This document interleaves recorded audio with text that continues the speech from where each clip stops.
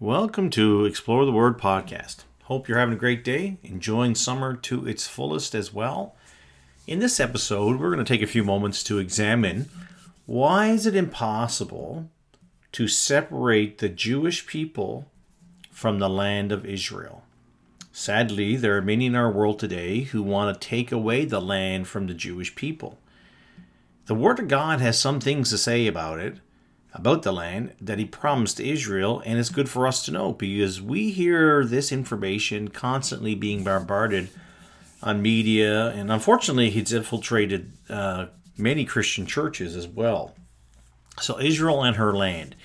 It's the hand of God that Israel was removed from her land and was taken over by numerous empires and nations, and then we see the hand of God restoring the nation to the land. The land, the modern day nation of Israel, possesses just a small portion of what God has given to her. Now, I know that statement can get some people pretty upset, but if you look at the Word of God and we believe the Word of God to be true, God has a lot of plans for Israel. After God had called Abraham to leave Ur of the Chaldeans and go to Canaan, he tells Abraham, "Unto thy seed I will give this land." Genesis 12, verse number 7. The Lord then added more to the statement in regard to land. Genesis 13, verse 14, 15, and 17. "Lift up thine eyes, and look from the place which thou art northward, and southward, and eastward. For all the land which thou settest to thee will I give it, and thy seed forever. Arise, walk through the land in the length of it, and in the breadth of it, for I will give it unto thee." On top of the land, God promised Abraham's descendants and blessings. That's found in Genesis chapter 12, verses 1 to 3. This promise went to Abraham, to Isaac, which is recorded in Genesis 17, then to Jacob and his children, which is Israel. Genesis chapter 28. This covenant would become unconditional, meaning Abraham and his descendants could not maintain or void it. So God is saying, I'm going to do this no matter what Abraham does or his descendants do. This is my covenant. Our God has that power. He's the creator of the universe and sustainer of this world. He does as he has planned, and no one can stop his hand.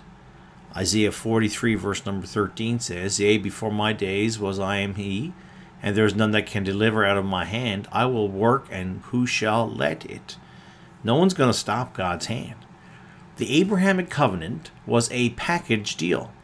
This included the descendants, the blessings that we are in chapter 12, verses 1 to 3, and the promised land.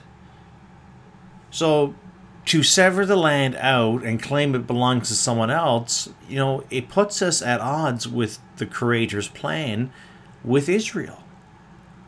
Now, I like it when I'm given specifics. Told this is specifically what you need to do, because that helps me give parameters, right?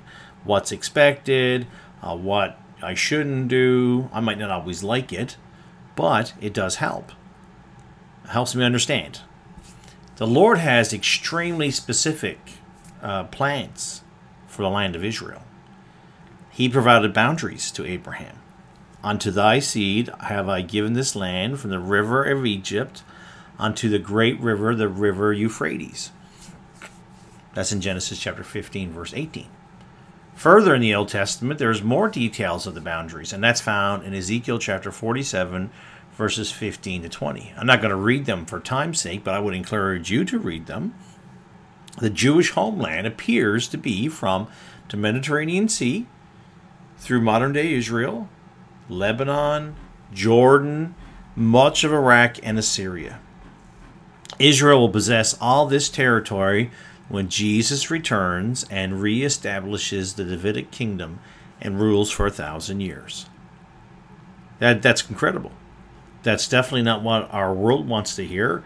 And we need to understand that the enemy, Satan, is against all things to do with God's people. And he is energizing those who would oppose. He's using every method he can find to destabilize, to ruin, to bring down what God has set up. That's the way he works.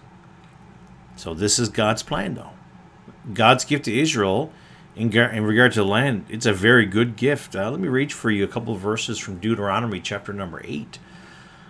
For the Lord thy God bringeth thee into a good land, a land of brooks of water, of fountains and depths that spring out of valleys and hills, a land of wheat and of barley and vines and fig trees and pomegranates, a land of olive oil and honey, a land wherein thou shalt eat bread without scarceness, thou shalt not lack anything in it, a land whose stones are iron, and out of those hills thou mayest dig brass.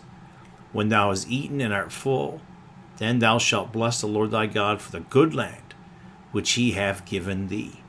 That sounds like a wonderful place. I mean, if you know me at all, I'm pretty excited when I hear about food and things, and there's lots of mentions of food here in Deuteronomy chapter 8, and how the land would sustain them, and this is the land that God has given them.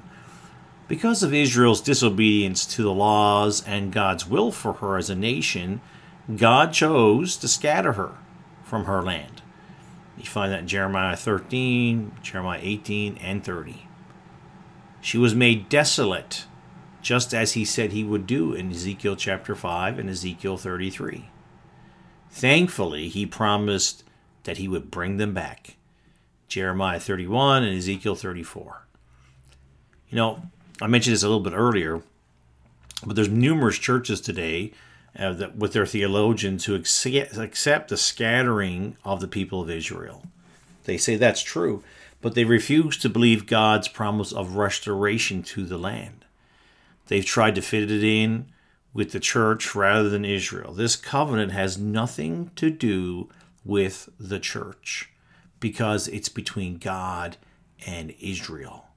The promises the promises that were given deals with the nation and the land, not the church. Never has been, never will.